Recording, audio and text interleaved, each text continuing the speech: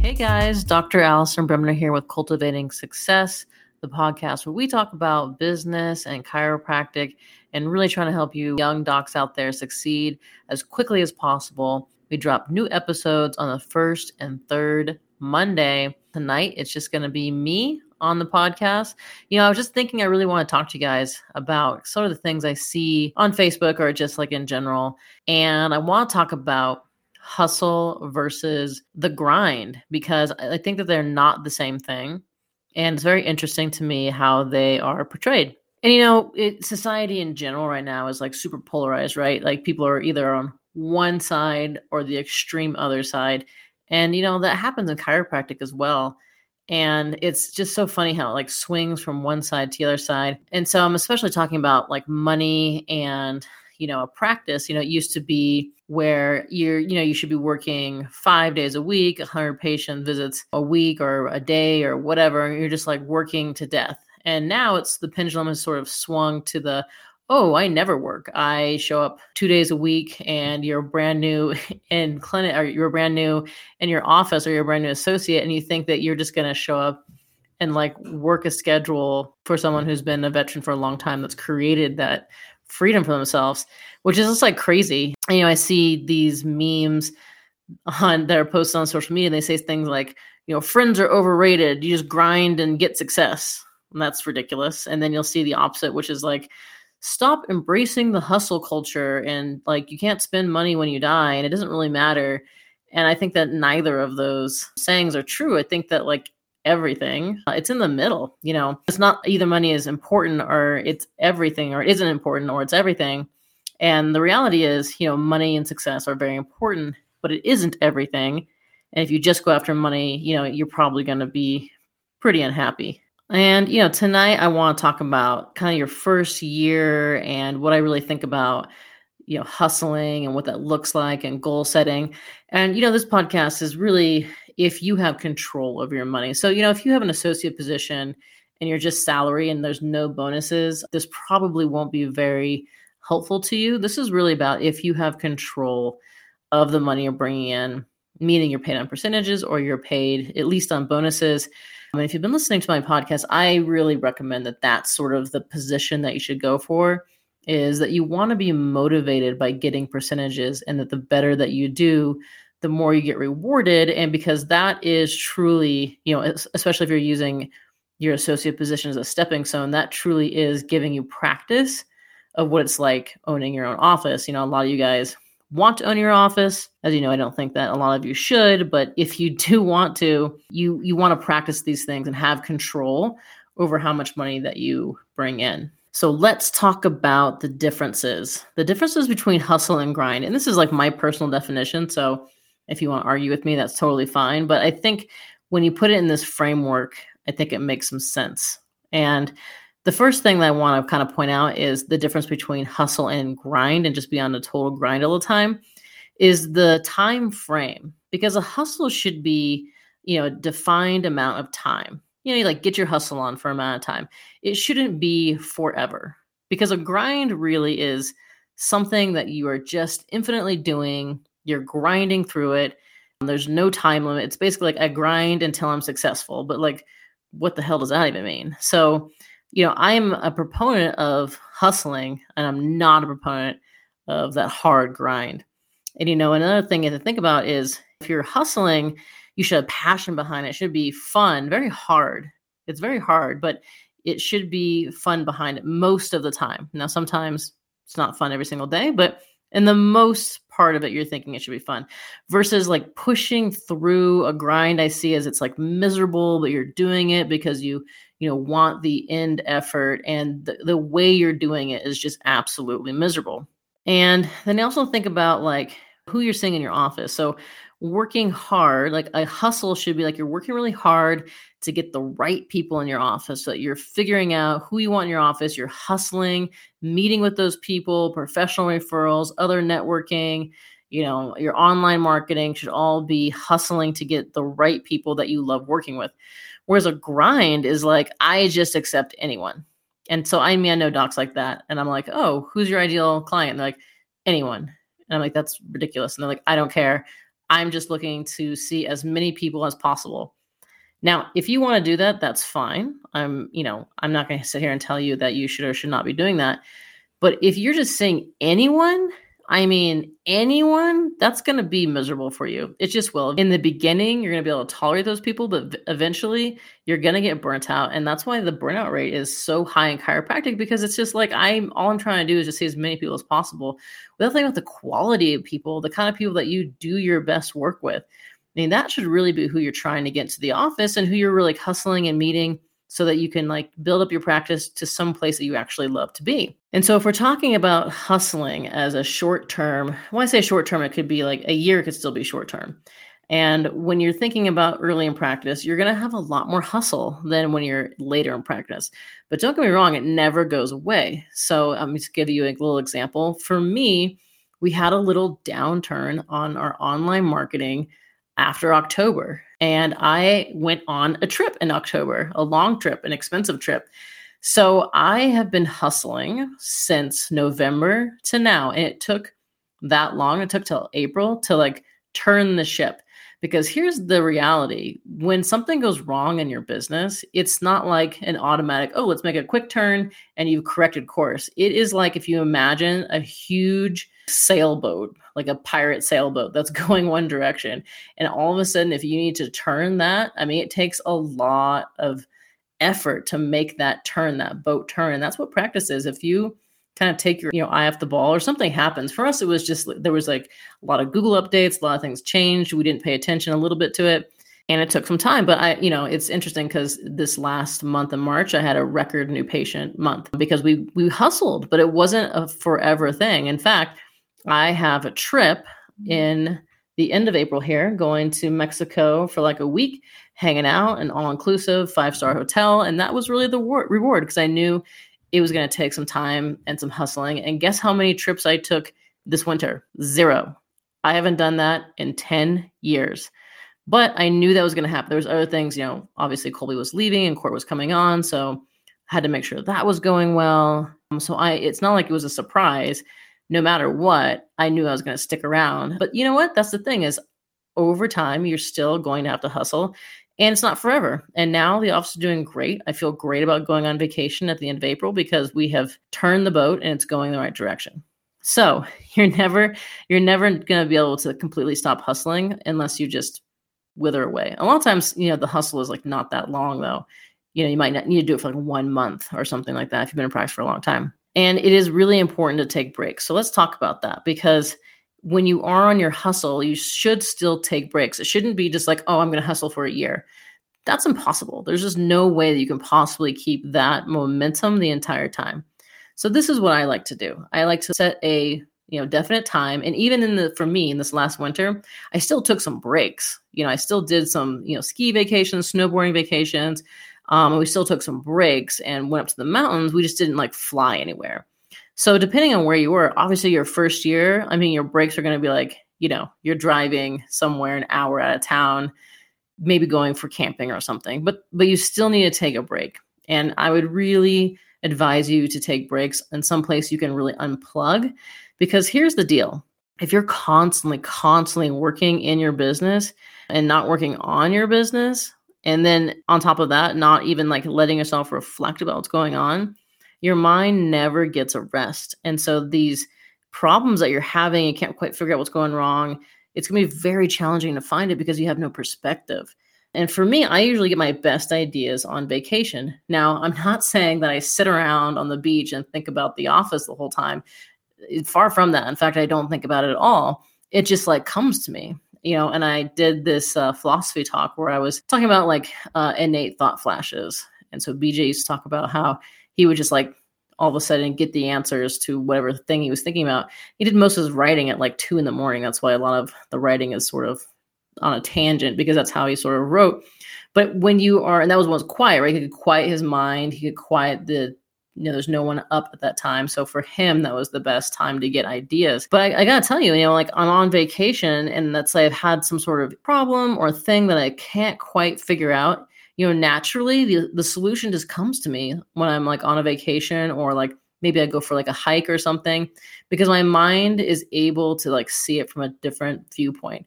Or sometimes you meet somebody and you talk to them. The longer that you're in business, the more you like meet other business people, because entrepreneurs are really weird and crazy. So they get really excited to talk to each other because the other people can't really relate to that lifestyle. So what's really cool is when you are traveling and you start talking to people about their business, which I would highly recommend, because getting business perspective from someone who is not in chiropractic is very, very helpful. So, you got to take some breaks. So you got to get your hustle on, you got to take some breaks. You come right back and you should be refreshed and excited about hustling some more. Let's talk about your first year. So this is just a little advice for you if you're in your first year. And this advice is going to be really the same if you're an associate or it's your own practice, because if you are an associate, you should really think about that position as being your office. If you think it's like someone else's office or someone else's responsibility, you're not going to do very well. It should be you thinking these are, my patients, this is my office, and I'm acting just as if I had total responsibility for the success of this practice. Because if you don't, if you're lazy and you think that all you have to do is show up, you're going to be very disappointed. I do advocate for you guys, people that are like brand new docs or students, but I got to tell you, lately, the more kind of new docs and students I talk to, it's just crazy how a lot of you guys think that all you need to do is just show up and like magically patients come, and that you should just not work or hustle at all. Everything should just be kind of given to you. So let's talk about your first year and how that hustle should look, because it really should be a hustle your first entire year. Now, again, you should take breaks during that, and you should really think about what you want to accomplish, setting some goals. We'll talk about that in a little bit. And you definitely want to be in control. Like I said earlier, hopefully you're on some sort of percentage base or you're on a bonus, because that's how you should be able to motivate yourself. And setting goals is super important. Before we talk about setting goals, I do want to talk about what motivates you. And so this is something you might want to think about. I like to call it your commodity. So think about something that, like, if there wasn't money, you had to exchange your services for something, like what would you exchange it for? For example, my commodity is experience. And what's interesting is these can be to your detriment. So like I need to have new experiences in my life. That's why I like to travel. That's why I like to play extreme sports. That's why, I'm 40 and I play high level competitive sports still, because I like that experience.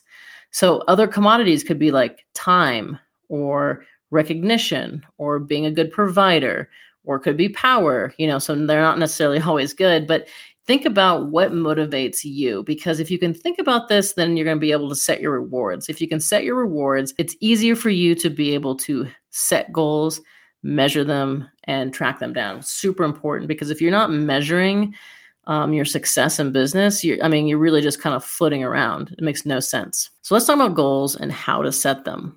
First of all, you just have to think about what things you want to accomplish, not just in your office, but like other things. Like, do you want to buy a house? Do you want to have a certain amount of money in your travel fund? Do you want to you want to have a kids or whatever you want to do? Is like, you're going to need money to do that. You're going to need to set goals to be able to accomplish that. And so what I like to do is you set goals, you measure them, and then you reward yourself.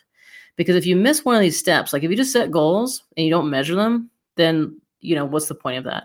Or if you set goals and you measure them and then you hit it and then nothing happens, like psychologically, that's really hard for you, because you're just like, oh, what's the point of that? I just hit the goal for no reason, right? So, you really want to think about your reward. Super important. For me, a reward is almost always a trip.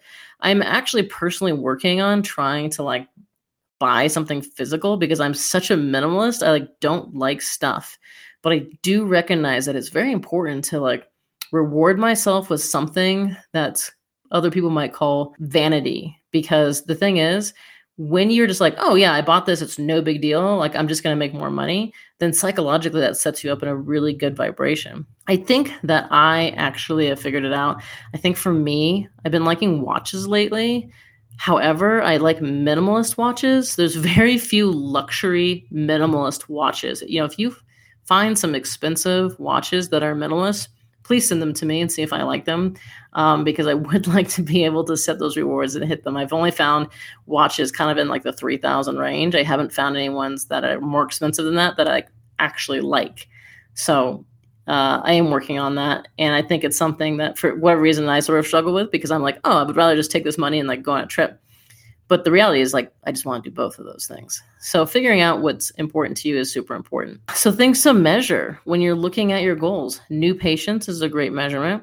I think total collections monthly. I like monthly collections and quarterly collections because you can change them and skew them rather than just like, I'm going to make this amount of money in the year, because if you like mess up 1 month, then you're pretty much screwed. So I like monthly goals and monthly rewards. I think that you have to take a look at your conversion rate. I didn't actually think about this. In upper cervical world, conversion is super, super high typically because you've already screened the patient out. They normally have something like, migraines or vertigo or something very debilitating. And so like, yeah, of course that person's going to convert to care. I'm finding out that full spine is a little bit less like the conversion rate is actually a little bit lower. And I didn't really think it's something that needed to be worked on, but I really think that conversion rate is super important, because if you're getting all these new patients and then you're not converting them to care, I mean, one, that's a lot of money wasted, because obviously getting new patients is going to be the thing that's costing you the most money. So man, you got to nurture those people. You got to make sure that they want to stay, make sure that they feel welcome and listened to, and they're having a good experience, because people stay because of the experience, not because of your care. I know that you guys think that being the world's best adjuster is going to make people refer and love the office, but it's actually not the thing that makes them stay. It's how does the environment feel? Do you put them in a relaxing situation? Do you give them birthday gifts? Do you do these things that make them love the office? That actually helps conversion, helps people stay, and actually helps you get referrals. So the experience in the office is super, super important. The last thing that like doesn't get talked about a lot, which is OVA, which is your office visit average. Because if you're just giving away everything, free exam with free x-rays and like free adjustment, that's going to tank your OVA, and you're going to need so many more patients to be able to like just make money to survive. However, if your OVA is super high, then you need a lot less patients. And I got to tell you, the higher OVA, the easier those patients are to work with, because they value care. And I know we've talked about this before on the podcast, but like the higher pricing that you have, actually the easier it is to work with that population. So, I think that something just guys are going to think about is, your first year is going to be up and down. It's going to be harder than you expect. The thing is, like when I was in school, I really hated professors that would say, oh, now, you're going into the real world so hard. And like, yes, that's true. It's a different kind of hard. It is definitely easier than school. I hated school, man. I don't mean academically it was hard. I just mean it was hard to like sit in class and quite frankly, waste my time. I did not like that.